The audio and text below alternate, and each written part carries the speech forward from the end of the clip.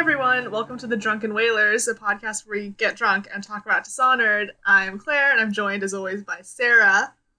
Hello, you did the opening right, good job. I did do the opening right. I thought about it earlier when I was getting my drink. I was like, maybe I should mix it up, and I was like, that is just like too much. That is just too much emotion for me. Listen, it's too early. We can't make any changes. Is it? How many episodes has it been? I meant early in the day. I guess it's been a lot of episodes. I can't count, so... It's really not that early. It's almost 4. Okay, don't say that. It makes me feel bad about all the things I haven't done yet. Sorry, okay. It's... Daylight savings got us all. It's the worst. Also, Yes. We had to read this fucking book, and it took forever, and we only read half of it. Yeah, so... You may recall the last episode, we were like, let's see if we read this. We did. We only read half. I think we said we were only going to read half. Oh, that's but good. actually, that's much less embarrassing. Anyway, yeah, we're reading The Corroded Man. It's a book. Yes. I think it got released before Dishonored 2, right? Let me look at the date. It got released right before Dishonored 2. First edition was September 2016. Yes. And Dishonored 2 came out in November. Yes. So yeah, Dishonored, The Corroded Man, written by Adam Christopher. Never heard of him. He writes all the Dishonored novels, because he wrote The Veiled Terror. He sucks. He's trying his best. This is, like, not a great book. Like, we're gonna get through it, but, like... Yeah, it's, I feel like pretty much most tie-in novels are about this level. That's fair enough. That's fair. I'll take it back. He did an average job. Sorry, Adam Christopher, if you're listening to our podcast. If you are, you're totally welcome to come onto our podcast. And that would be great. So yeah, so we're starting the book. I can't remember how many chapters we read, but first... Like 10. Yeah, something like that. There's like a prologue. It's about this dude. Prologue. Somewhere near Utruka, wherever the fuck that is, in Siberia. Well, I know it's in Tivia, but, like, I don't know what Tivia's shape is. It's just Russia. It's literally just Russia. So, yeah, we start off, and there is this dude who is only called the Prisoner, but not any longer. Can we just call him by his name? Yeah, it's Zukov. It's Zukov, a.k.a. the Corroded Man. I just got that. Oh my fucking god. Never mind. Gallia literally says that he's, like, corroded. Anyway. I know it does. Now that okay. Anyway, so he's like, we start the book and he's, like, in the middle of fake Siberia because he escaped from prison in Tivia. Now, if you'll recall, there was a book that we found in a game at some point, / I think they just put it at the beginning of this chapter, that says that you, like, the prisons in Tivia, like, don't have, like, you can just leave. It's just that, like, if you leave, you'll immediately die because you're in the middle of Siberia. Yeah, this chapter is really interesting in the way it talked about that, because, like, it does specifically say that, like, so, Zukov has 2 guards with him, and there's, like, a passage where he's like, well, they're not guards, really, because they're not guarding anything, because every man in this prison labor camp is technically a free man. They're just, like, being rehabilitated. Heavy quote marks. And also everyone, like, dies after, like, a year, so... Yeah. Yeah, it's not great. Also, Zukov's fucking terrifying, because he's just, like, dragging his guards with him, and they're, like, weirdly brainwashed, and he, like, goes through... He's like, okay, so I, like, took 3 guards from the prison, and, like, basically he, like, makes it... Like, he's like, he killed all the other people in the prison, including the fake guards and all the other prisoners. And, like... Yeah, just kept these 3. Yep, and, like, one of them, he stole his clothes, and then, like, he just, like, slowly kills them one by one for various reasons, so that's fine. Yeah, the second one he brings, to feed the wolves that are in this awful, hellish landscape. Mm-hmm. And the third one he uses for fun blood rituals. Yeah, he's basically, I think he says it's like he needs him for, like, his bones, and it's like, cool. That's great. I feel great about that. Oh, and he has a weird knife. Yes. His weird knife has a golden hilt, and it has 2 blades. Huh. That won't be important. That won't ever be important. I don't think they never call this by its name, but it's the twin-bladed knife, which it will be called later. I don't think they ever call it that in this book because I don't think they had that name yet. Because in the Dishonored 2, I have the Dishonored 2 art book, and there's a picture of it, and it's called the Colt knife, Colt with a K.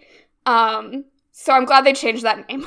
I am glad they changed that name. That also reminds me of, like, I hope you did. I deeply watched Supernatural for many years. No. And they fucking had, like, a magic gun that could kill anything they just referred to as the Colt. Like, they just call just the gun? They just called it the Colt?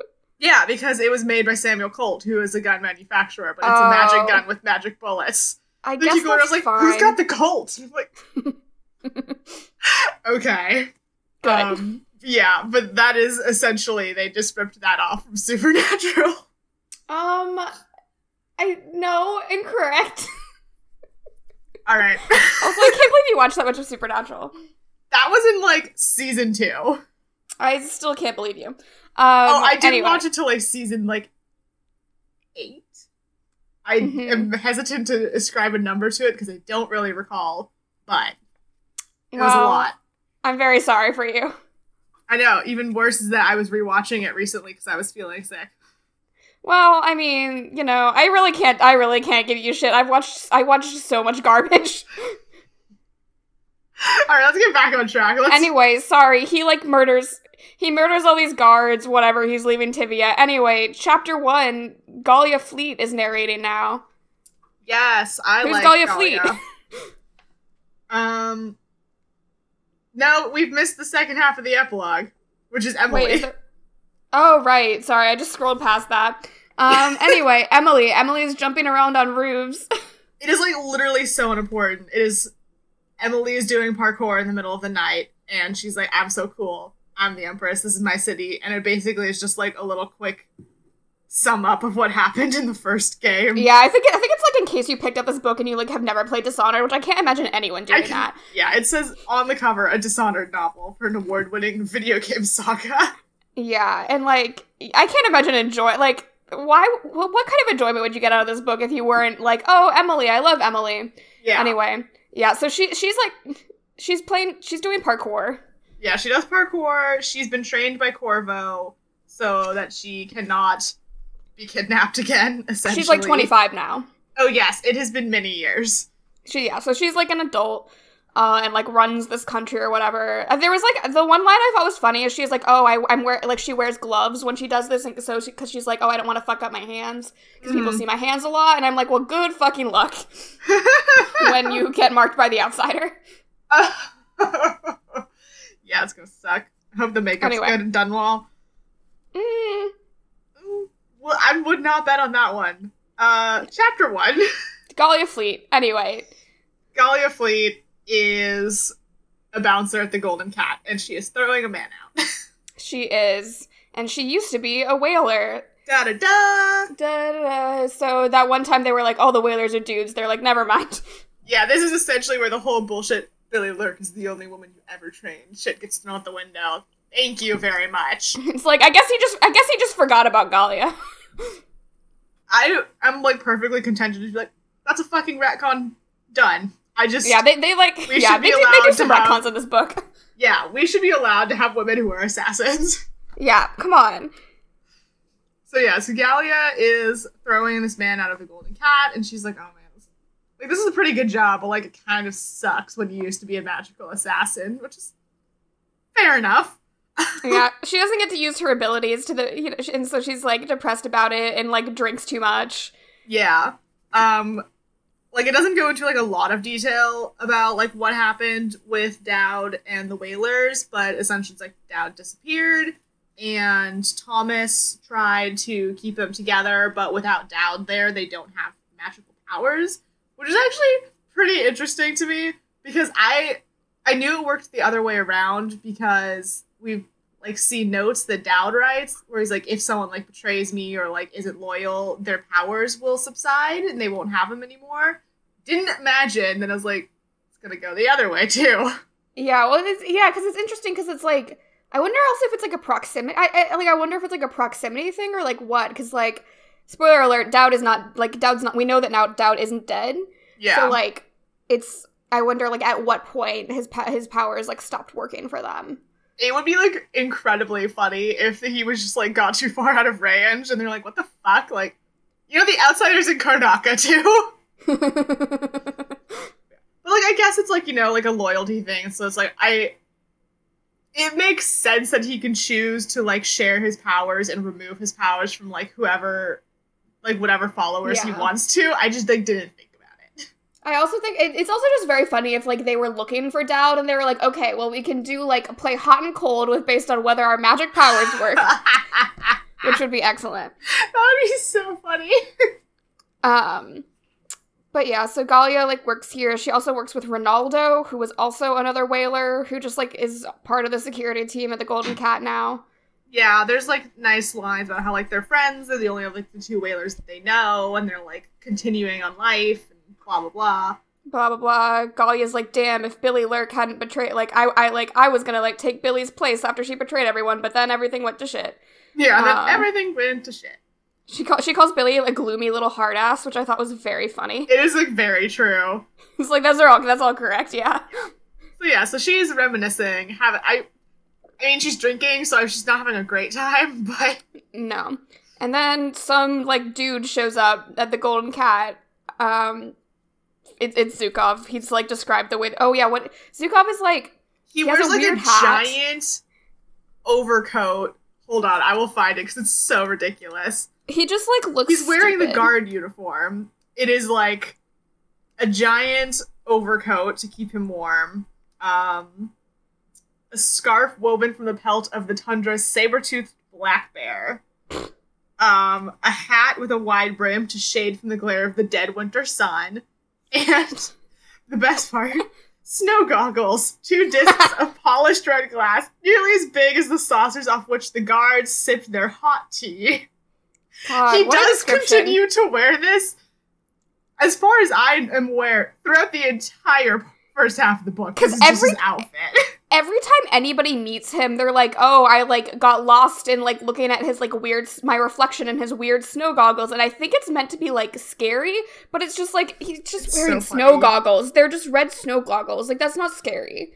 Also, like, based on the way they describe him, he doesn't really show, like, a lot of his face, so I have to assume it goes hat brim, immediately goggles, immediately the scarf wrapped around the bottom of his head. That's the way they describe it, and it's just so funny. And because people keep being like, because it's like, it's the month of darkness, and people keep being like, it's cold, but it's not that cold. Like, hey, dude. Yeah, or like we're in the slaughterhouse, and it's hot in here. Are you bothered? No, you're not bothered? You good, dude? Okay. So yeah, Zukov shows up in the Golden Cat, and he's... I don't really know what he's doing. He's having a kerfuffle. Like, he just, like, it's like he walks in and everybody started fighting him. Like, all the guards, like, have, like, their knives drawn on him or whatever. It's like, it's not clear to me what he did to prompt them to do that. I think it might have just been that he looks weird. Yeah, or, like, wasn't, like, willing. I didn't follow the rules. I don't know. I don't know. Basically, they all start fighting. He, like... it's kind of a cool fight scene. It would be a cool fight scene in a video game if he was a video game boss, because he can jump into mirrors. Yeah, he has, like, the same sort of, like, blinking power, but he goes through mirrors, so he, like, can become part of his reflection and, like, step out of a mirror, which is, like, super neat. It is cool, and yeah, Galia, like, sees this, and she's like, oh, this is cool, and also is like, oh, shit, this is, like, the powers that I used to have that I was just thinking that I really missed. Yeah, it's actually so funny, because the first time Zukov does it, Galia says, that's some trick, but you picked the wrong parlor to show it off in. And it's just so funny. It's like, yeah, you know, if you just randomly stepped into a brothel and like, I'm gonna show off my mad fucking cool powers, and, like, the head of security is like, whatever, we've all had mad fucking cool weird powers. Listen, who among us hasn't been able to do that for at least part of our lives? Yeah, so basically they have a little bit of a fight. He has this weird freaky power where people look at him and have weird, like, evil visions. Yeah. Although it's like Galia sees this vision of, like, him leading an army that's, like, attacking Dunwall, but she's, like, in charge of it, and she's like, I want to do that. Yeah. And then Zukov says, Galia Fleet, I'm not here to fight you, I'm here to rescue you. You know, So I would just not trust that. I would just not trust that, but, like, Gallia goes for it. Yeah, spoiler alert, she just, like, lets him recruit her, and it's like, okay, I guess you have a new job. That's chapter 1. That's chapter 1. Chapter 2, we're back with Emily doing parkour. She's still, like, jumping around on roofs. She, like, finds some grave diggers and is like, oh, I'm gonna kill these men. Like, or not kill them, but she's like, I can totally take these 5 guys. Yeah. Well, so, and also, a really funny thing is, so she's, like, going really far outside of the city to, like, an area where a lot of merchants used to live, but all the houses have been abandoned. And the funniest fucking thing is, like, when the city started to rebuild itself after the rat plague, Emily's like, oh, a developer must have bought this job lot up, and that's why they're all empty. I'm like, Emily, you're the fucking Empress! Like, you should have stopped this from happening. Like, people have been displaced. Districts have been flooded. There's plague. Like, clearly this, I don't know. Apparently it's fine. Socialism is not in Dunwall. No, I think that was very clear. Yeah, it's like, come on. You didn't want to do, like, anything. Like, thousands of people have been misplaced and, like, gravely mistreated. You just don't care? She's way too busy, like, jumping. She's too busy practicing her parkour. That's fair. Parkour is a pretty cool trick. I kind of want to have it. Like, I wish I could do parkour. But also I'm terrified. Well, you can do cartwheels, so I don't know what else you really want. I want to do, like, a cartwheel off a building, like my favorite NPC ever, the random whaler who just does a cartwheel off a building. It's you! It sticks the landing! Oh, I love that random NPC. So yeah, so she's chilling, and then, she just sees a bunch of grave robbers. Yeah, and so she, like, has this whole plan to, like, go take them all out, but then she sees that they have a lookout, and she's like, oh, I can't go through the, like, route I was gonna take because their lookout will see me. But she's like, oh shit, did that guy see me? And then she's like, you know what, fuck this, I'm gonna go home. Yeah, he does in fact see her, and she's like, well, okay, I'll just leave. And then she just leaves. Yeah. And that's all of chapter 2? Is that just all of chapter 2? That's correct. It's, yeah. There's a lot of really flowery language, but none of it's, like, important. I wrote down all of the things I found interesting, but, like... So, chapter 3, the lookout was not, in fact, a lookout, it was Corvo Atano. Dun dun dun. It turns out that he knows his daughter is going to, like, run around the roofs every night, because it's his job to know. Yeah, so he's just been following Emily. There's one, like, really wild line where he's like, the way Corvo saw it, he was obliged to follow her. And I'm like, okay, you're her royal protector, so that's valid. He's like, it is your job, but also, and also she's your daughter, but... Yeah, but, like, the second line is, like, I'm obliged to follow her because I'm also her dad. And I'm like, children deserve to not be followed by their parents when they're doing parkour in the middle of the night when they're, like, 24. I think they just wrote it that way so that people reading it would be like, oh, he's her dad. Probably. If they weren't already aware. They really probably weren't at this point because it hadn't been, like, confirmed. Yeah. Oh, I guess that's true. I guess technically the first game they were like, is he her dad? We don't know. Yeah, in the first game, like, it's never said. I think I thought it was interesting because it's like, I think, like, Emily was like, oh yeah, my father, Corvo, who's also my royal protector. It's like, I think it's interesting because I feel like we just, in canon, never know how she found out that he was her father. Like, he must have told her at some point. Yeah, because And she does not mention this. Yeah, so she obviously doesn't know in 1. So it's like, I don't know at all. Yeah.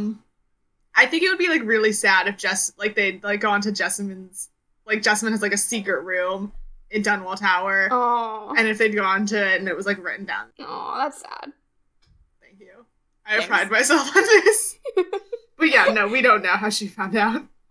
Total mystery. I also thought it was really cute because, like, Corvo, when he's thinking about it, he purposefully let her see him because he was like, oh, I want her to, like, take a more cautious approach, but he also, like, agrees that she could have just taken 5 people. Yeah, he's like, that's my daughter. I trained her well. She could take out 5 people. And he's like, yeah, I'm kind of disappointed that she just bailed. It's like, Corvo. I mean, I am always, like, deeply intrigued by, like, relationships where it is, like, a parent and also, like, an apprentice. Mm-hmm. Like, it's like, at what point... Like, Down in the Whalers? Yeah, it's like, at what point is, like, this is not parenting, this is, like, training a successor in a weird sort of way. Mm-hmm. I just find it deeply interesting. Yeah, well, no, it's interesting because, like, in those comics we read, Corvo was like, I need a successor. It's like, I guess you're already training your daughter to do all of this. Yeah, but he needs, like, an official one. Like, well, Empress can't be guess the it's royal not going to be protector. Cottings because she's in a different time zone now. Unfortunate. Really unfortunate. I miss Martha already. We'll see her again in a very long time. Yeah. Anyway, so yeah, Corvo's like, okay, Emily's gone. I guess I'll just deal with these people. And then he's like, hey, is one of those guys wearing a whaling mask? He's like, oh, fuck, it's a whaler. And then remembers all about the whalers. Yeah. The only thing that was interesting to me is the fact that Corvo mentions that, like, the whaling masks are specifically designed to protect from noxious fumes of the slaughterhouse. It's like, we had assumed that, but it is nice to, like, get that confirmed. Get that hashtag confirmation. He spends some time, like, thinking about Dowd, because he's like, oh shit, is Dowd back? Is that why the whalers are back? And I liked that we, like, got some of his thoughts on, like, letting Dowd live, because he's like, man, why did I do that? Like, maybe it was just so that Dowd would always be looking over his shoulder. Yeah, it is, like, really interesting. I liked it a lot. And since Corvo still has the mark, there was, like, some description of, like, what it felt like to use the mark. Because at one point he's like, I like gathered the energy to like blink, but then I had to stop because like I saw like the whaler move and it like burns if he like had the energy to use it but doesn't use it. Yeah, it is like really interesting the way they like just the language surrounding it. Because like in the video game it is like a burn that like sears itself into his hand. Yeah. And it's just interesting. Very interesting. He, like, fights these guys and then leaves. Yeah. Does he fight them, or do they just run away? I don't remember. I think they just run away. I think he like, disturbs them, because they don't totally finish what they were supposed to do. Mm-hmm. Yeah. Yeah, they don't finish what they're supposed to do, and so Corvo notes that the whalers are, in fact, using their fucking magic powers. He's like, God damn it, Dowd. Like, fuck that guy. Fuck that guy. There's like a really funny part where he's like, Corvo's pretty sure that's not Dowd because this guy is too small, but then he's like, well, it's been 15 years. It's like, yeah, maybe Dowd's just like super skinny now. I don't know his life. Yes. So yeah. That's the end of chapter 3. Yep, chapter 4, it's about Galia again. Obviously, the grave robbers were those guys, and they brought back 6 bodies, but they were supposed to get 7. I wonder what they fucking needed bodies for. It's probably fine. It's fine. So yeah, so she goes to Zukov, who everyone just refers to as the boss. And they all are terrified of him.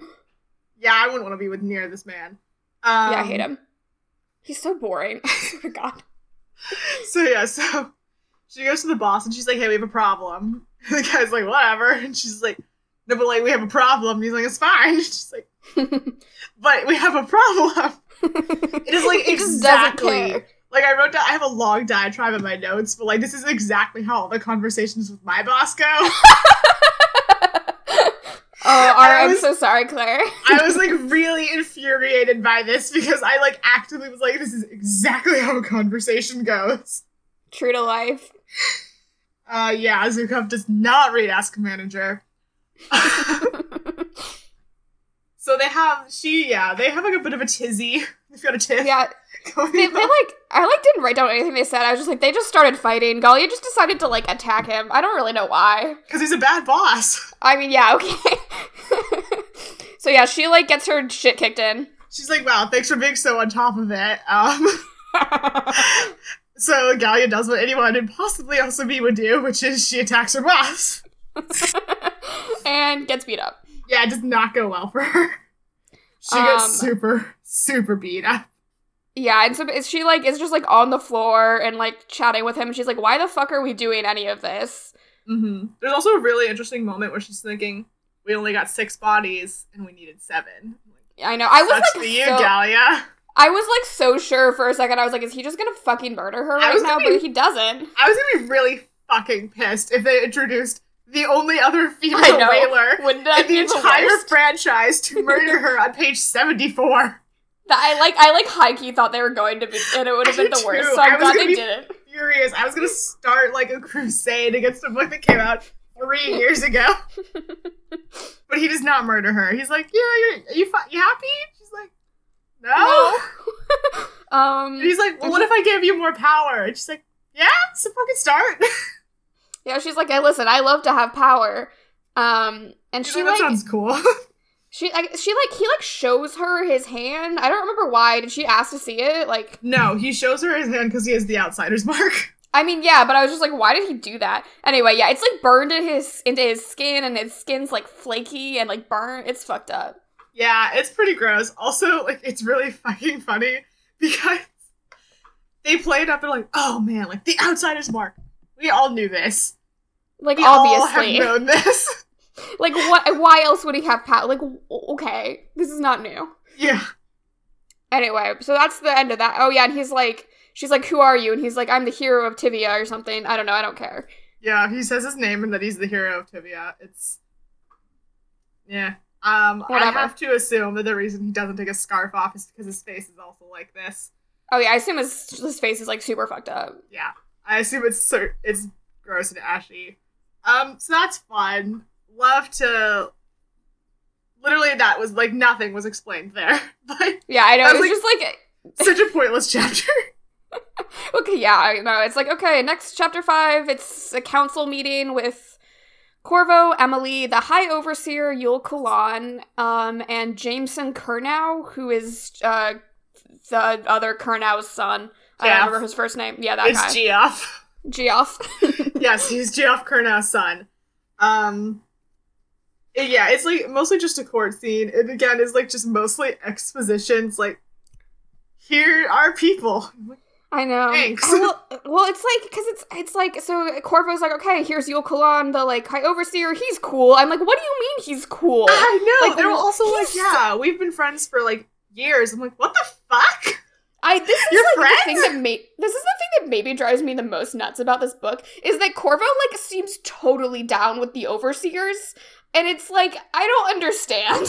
I don't understand it at all. It's like, I understand like having to play nice with them because of like the non-explained political ramifications, but like there is a scene where it's Corvo and the High Overseer, and the High Overseer's like, oh man, I know you so well, and Corvo's like, oh, we've been friends for so long.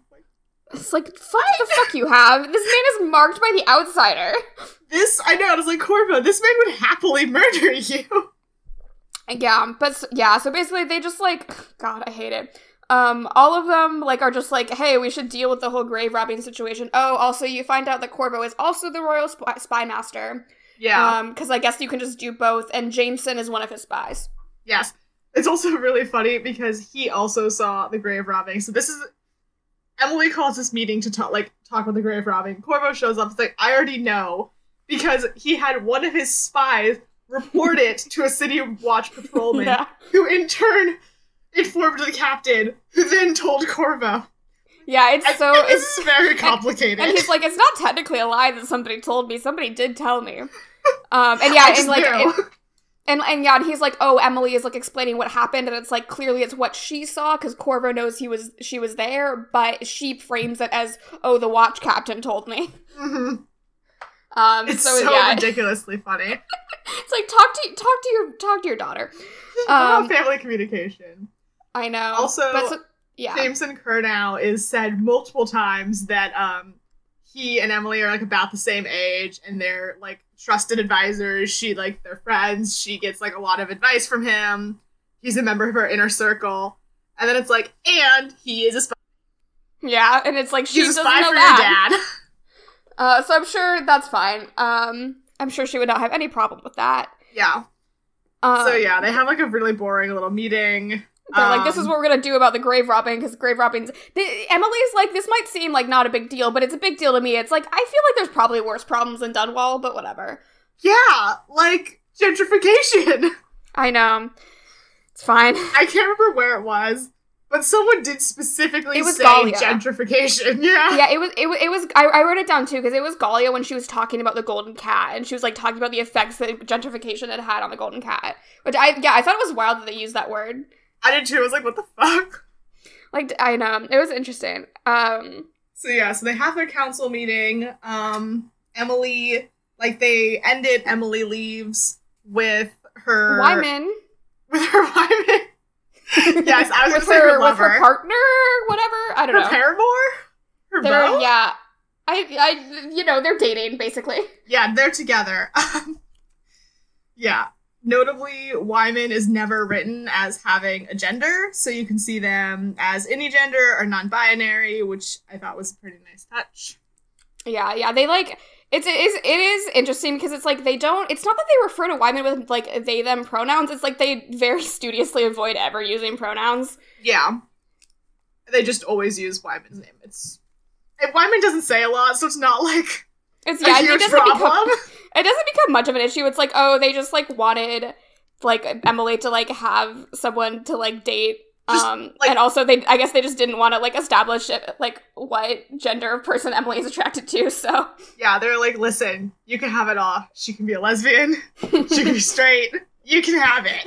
It's like, listen, you should have just made her a lesbian, but I will take this, I guess. It's fine. Yes, it's like, this is much better than the opposite thing, which would be a man that Emily has to date. Yeah, pretty much. Yeah. And it's like, to be clear, it's like, if I didn't already know what I knew about Wyman, I never would have noticed that Wyman didn't have pronouns. It's like they're really mentioned so few times. It was cute. They like Corvo was like, oh, I need to like meet with the High Overseer in private. Like, let's all leave. And like Wyman like gives Corvo like a salute as they leave. Yeah, Wyman's like a very cute character. Wyman's they're cute. Like, they just seem really playful. It's great. I'm glad Emily has that influence in her life. So Corvo and the High Overseer just go chill. They go talk. And Corvo's like... Corvo's like, hey, remember those music boxes that are the worst? I think you should bring those back. Yeah. It is so funny. The Overseer's like, what? I know. Like, I think they were a good idea. Oh my god.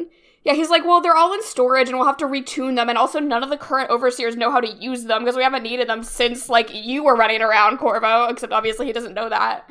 Yeah, and it's also ridiculously funny because he says, a lot of the younger overseers, like, don't even believe the tales of, like, those touched by the outsider. I'm like, this is the whole basis of your religious order. Like, there's nothing else. Like, it's like your whole religion is like, oh, fuck the outsider. It's like, what do you mean some of the overseers don't believe it? I mean, like, I guess there is that book we found in the beginning where, like, kids are forcibly taken, but I would assume that if a child is taken, like, at a very young indoctrinated age, that they would really believe.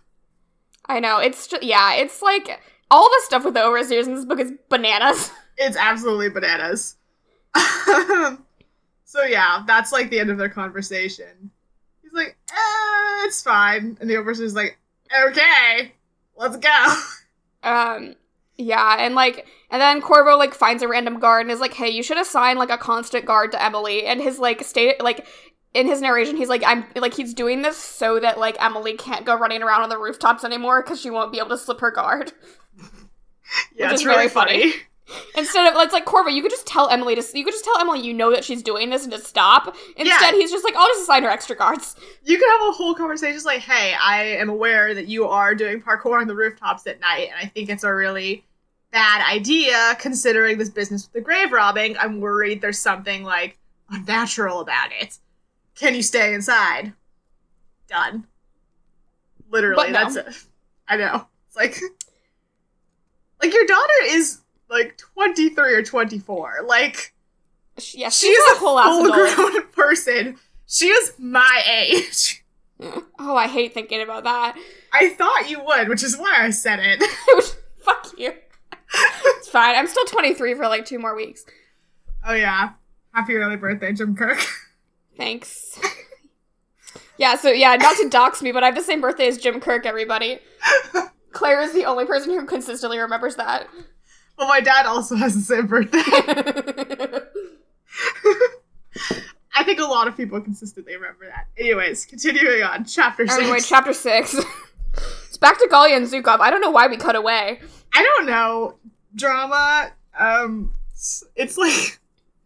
I don't know. There's, like, no reason. Zukov's like, I'm the hero of Tivia. And Galia's like, Don't you What have, does like, that mean? princes or something? Like, what the fuck? Yeah, it's like, so there's like a triumvirate who like runs Tivia, I guess. Yeah, I don't really, like, know, like... I don't really know or care. Essentially, he basically tells her he was, like, a revolutionary, except he was, like, being paid by the government to, like, give people hope and, like, he was, they, like, were having him be a revolutionary to, like, make people complacent, basically. Yeah, it's, like, a really, like, wild thing to happen in less than half a page of exposition, and then is not talked about ever again. I know, and then he's like, but they betrayed me and put me in jail for realsies, so now I'm gonna get revenge and kill all of them. It's like, okay, woo-wee. Seems like a lot. He also...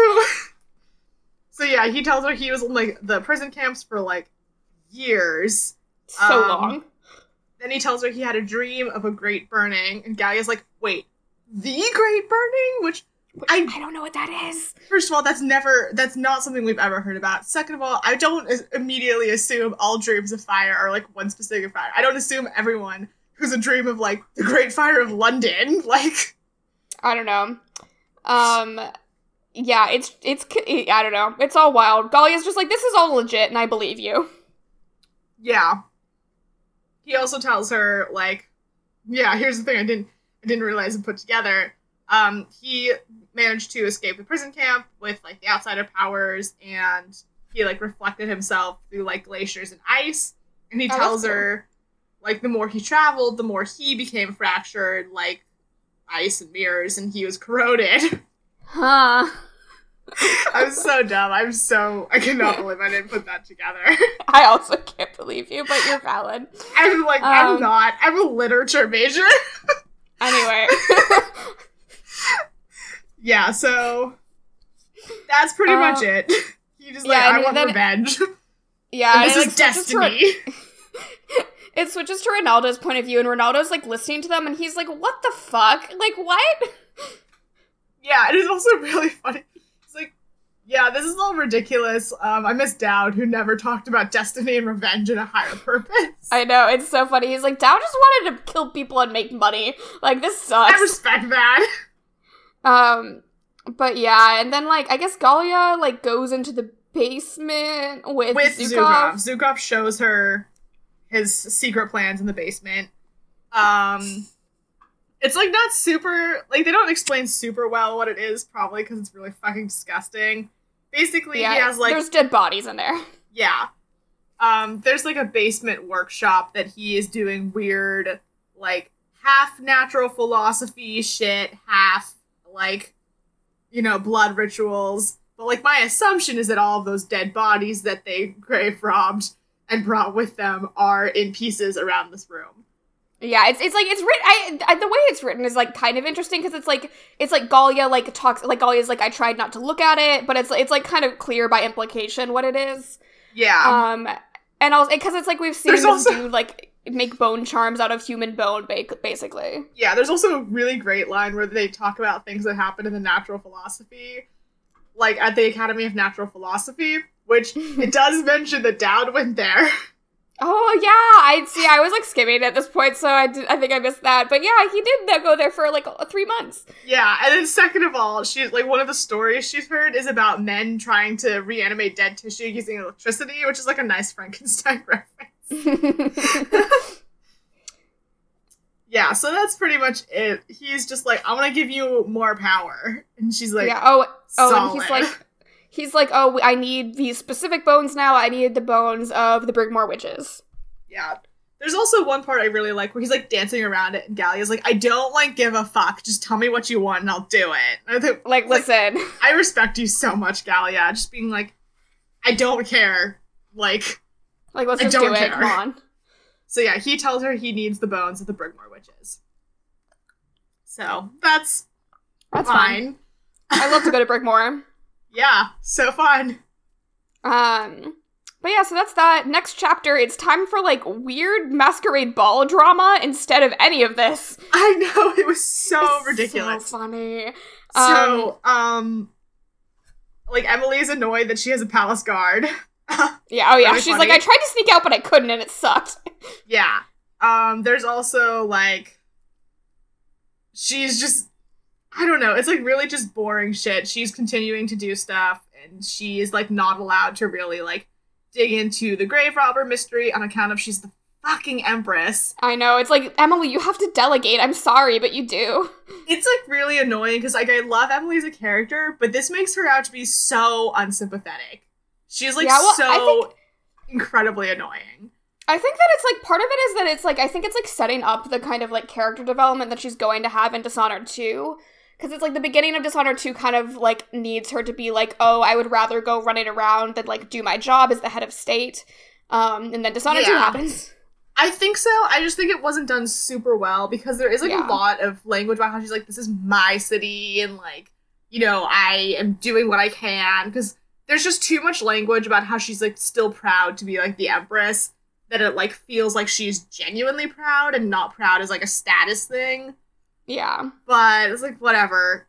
It's fine. The scene opens with Corvo, Emily, and Wyman having breakfast, which is so cute. It was really cute. I actually love this scene because it was very cute, and the dialogue between Corvo and Wyman was very funny. I know. So yeah, Emily's going through her mail because Corvo and Wyman are talking about regional spice and food festivals. She's like, of it's Karnataka. boring. I don't want... It's so funny. So she's going through her fucking mail while like her paramour and her dad just have this conversation.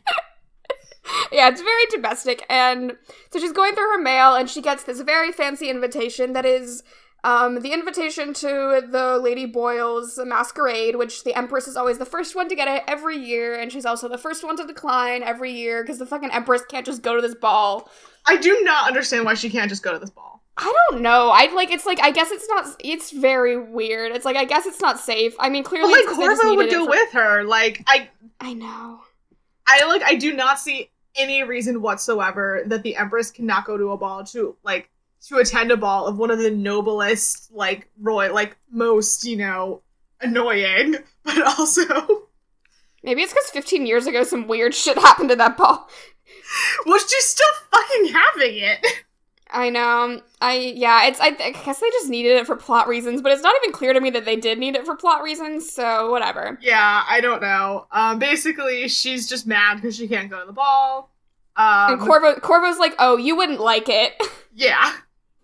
And, like, has this really funny exchange with Wyman, where Wyman is like, oh, wait, have you been there before? Corvo's like, yeah, I went once. And Wyman's like, okay, how was it? And Corvo just says, it didn't go well. It's, like, really, really funny. It's just, like, really cute. They have really good banter. It's also, and then it drives me nuts, because, like, Wyman apparently doesn't know what happened to the Lady Boyle, who was the, like, mistress of Hiram Burroughs, who I think this book says was Waverly. Yes, it does. I thought that was because Wyman is from Morley. Yeah, I think it's because Wyman is from Morley. I think it's also so they could, like, explain in a quick retcon. Yeah. Basically, yeah, so the woman who is running the ball this time is Esma Boyles, requesting the company of the Imperial Majesty. There is also a line that, I know we talked about this in an earlier episode, basically it was like, what would Emily's title be if she weren't the Empress? Like, is it like Princess, or is it like Duchess? It's Imperial Princess. We learned this. Cute. Because if Jessamine was still alive, Emily would have been allowed to go to... Yeah, because I guess the daughter is fine somehow? I don't know. This doesn't make any sense. Yeah, but so Esma Boyle is requesting the company of the Empress, and Corvo's like, oh yeah, she's the last of the three. And Emily's like, well, Waverly's still alive, isn't she? Yeah, because they're like, because it's like, so Corvo explains this all to Wyman, and he's like, oh yeah, Waverly got kidnapped, and it's like, he says it very casually. I'm like, you literally helped that happen. You literally made that happen, Corvo. Yeah. I really think you need to confront that. He literally says, like, oh yeah, Brisby was obsessed with Lady Waverly and kidnapped her on the night of the Boyle Masquerade in 1837. It's like, you knocked her out! You bitch. But yeah, and then basically they're like, oh, but he, like, is fucking dead now and Waverly runs his estate and is super rich. I guess that makes it okay.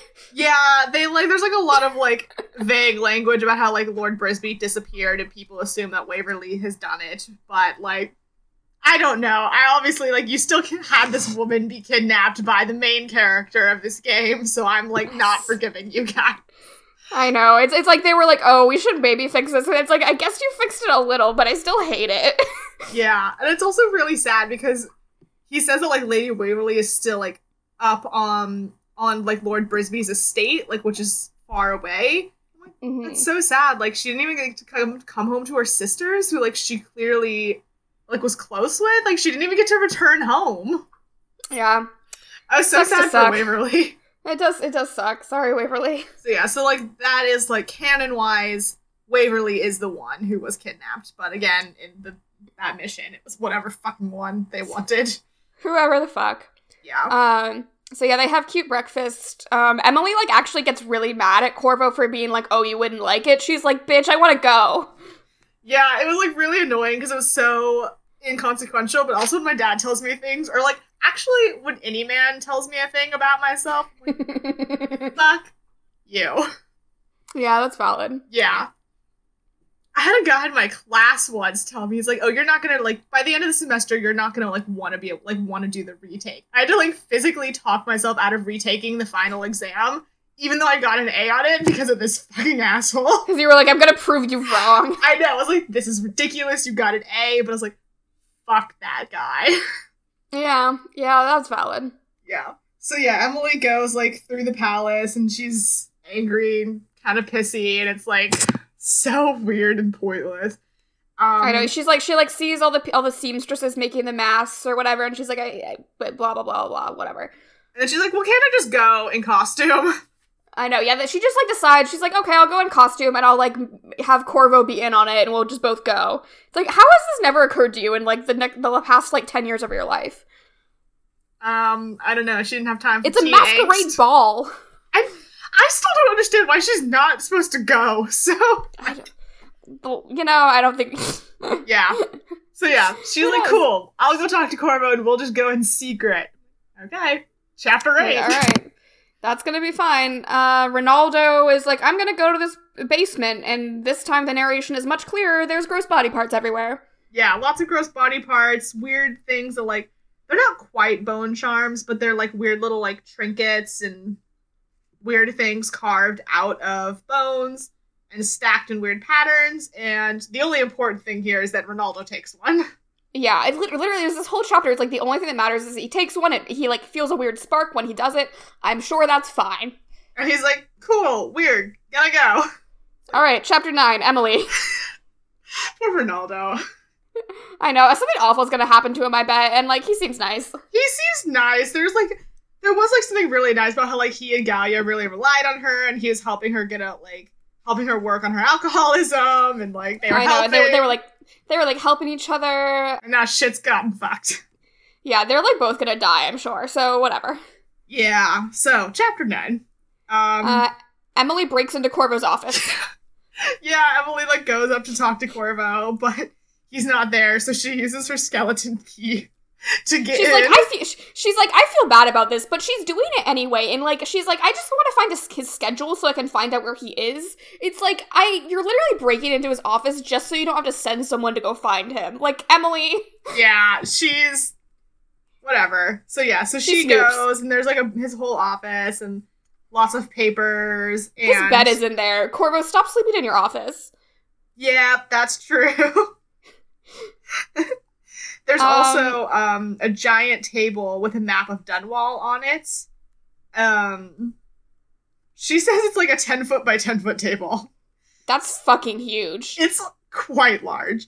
So giant, like, map of Dunwall, and, you know, Emily figures out that it's, like, so that Corvo can keep track of, like, where different watch officers are, and, like, who's doing what, and where different forces are. And she also sees, like, a plan for the Brigmore Manor, and she's like, that's kind of funky and weird. And she sees an audiograph machine with an audiograph card in it, and like any person playing this video game, she's like, I'm gonna listen to this audiograph. That is not technically true. She looks at this map, sees the plan of the Brigmore Manor, sees that there's an audiograph card pinned to the top of it with a note saying Brigmore surveillance report, and then she puts it in the player and plays it. Fucking Corvo, you really can't just label this shit like that. Yeah, I think this is, so I don't think the note is from Corvo. I think it's from the person who is on the audiograph, which is Jameson Curnow. Yeah, and like Emily hears this and she's like, what the fuck? She's like, this is my friend. But yeah, basically it's just like him talking about like all the like surveillance they're doing and how they've like noticed people gathering at Brigmore.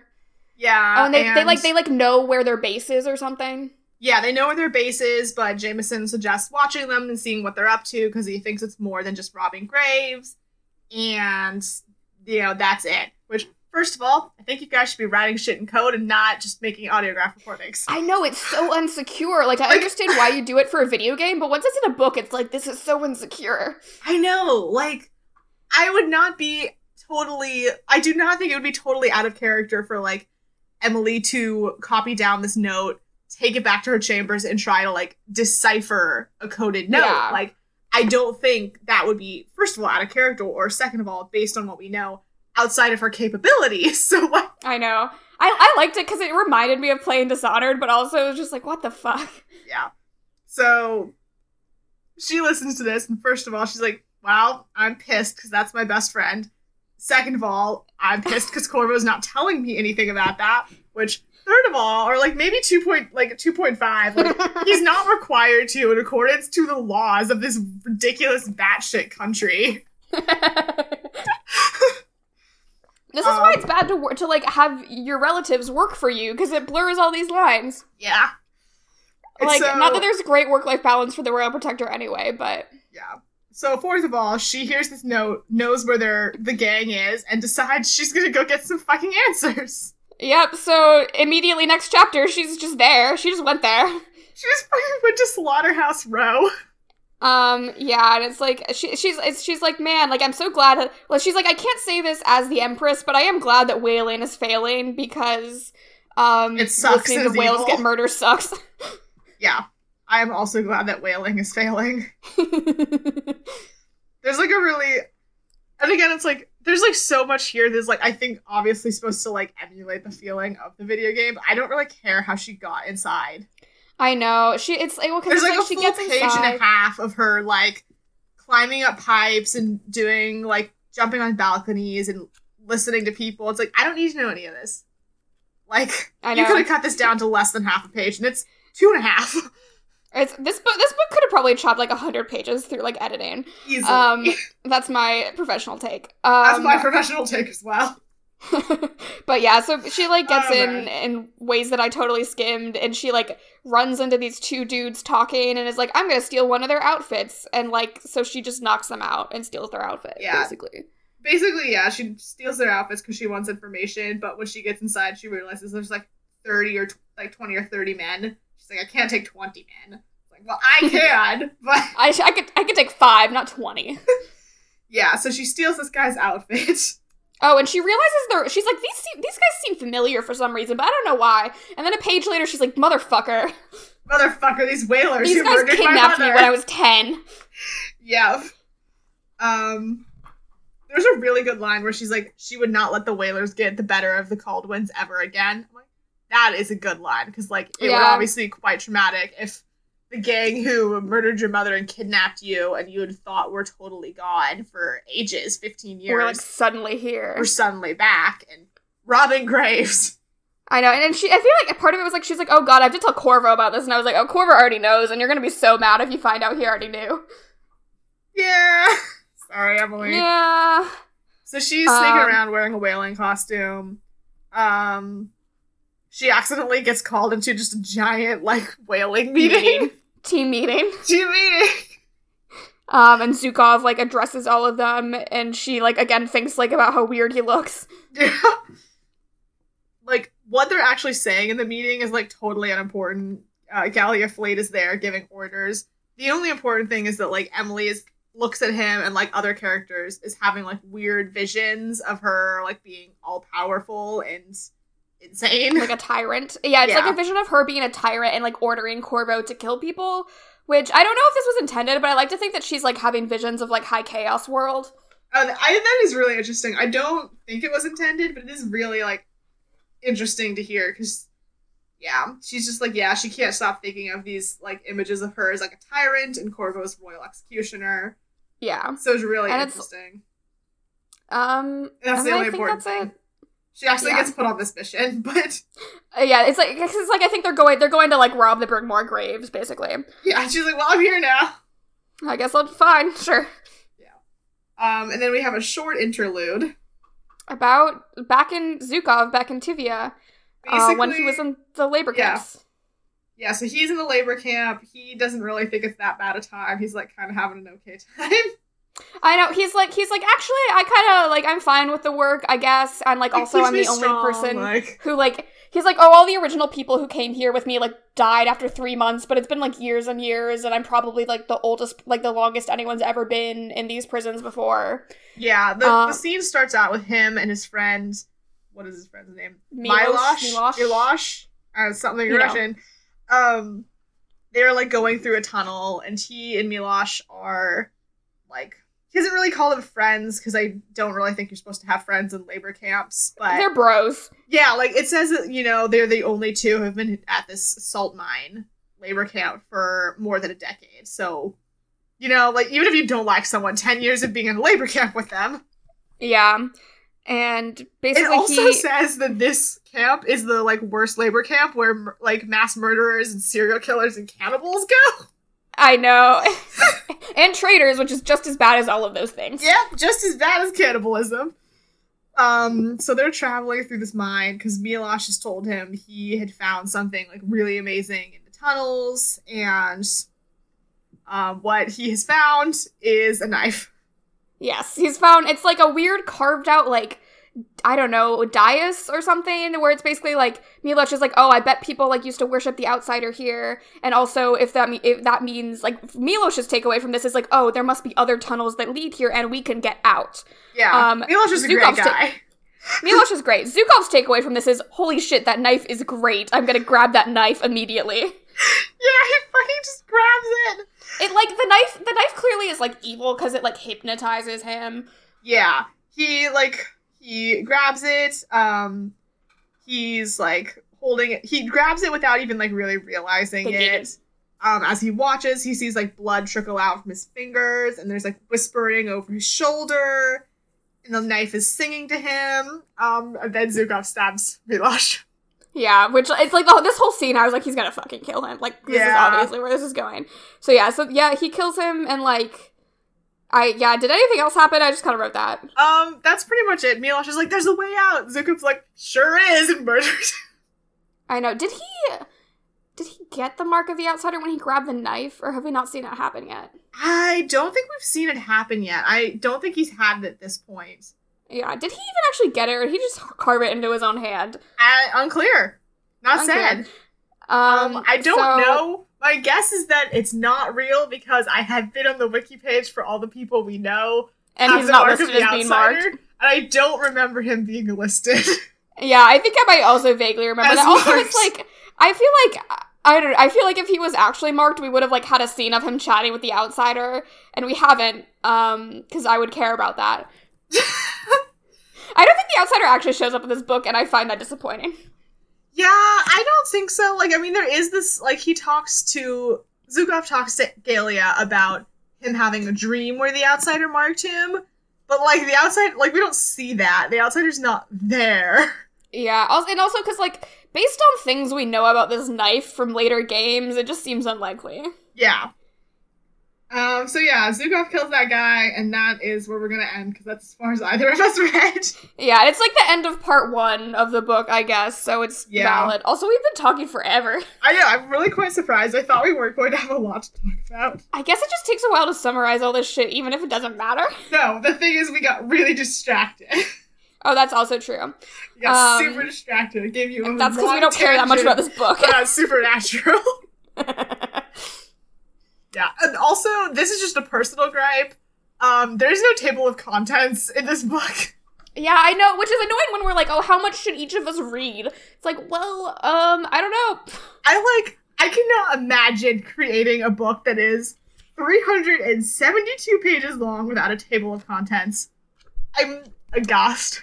How many parts does it even have? Like, it better only have 2 parts. Otherwise, it only has 2 parts, I think. No, there's 4. There's 4. I just flipped through it. There's 4. There's 4 parts? And an epilogue. Jesus Christ. But part 1 was, like, almost half of it. Anyway, fucking whatever. Anyways, like, tune in next week to hear more of Claire's professional gripes as a publishing professional. Why did it have a table of contents? Oh my god.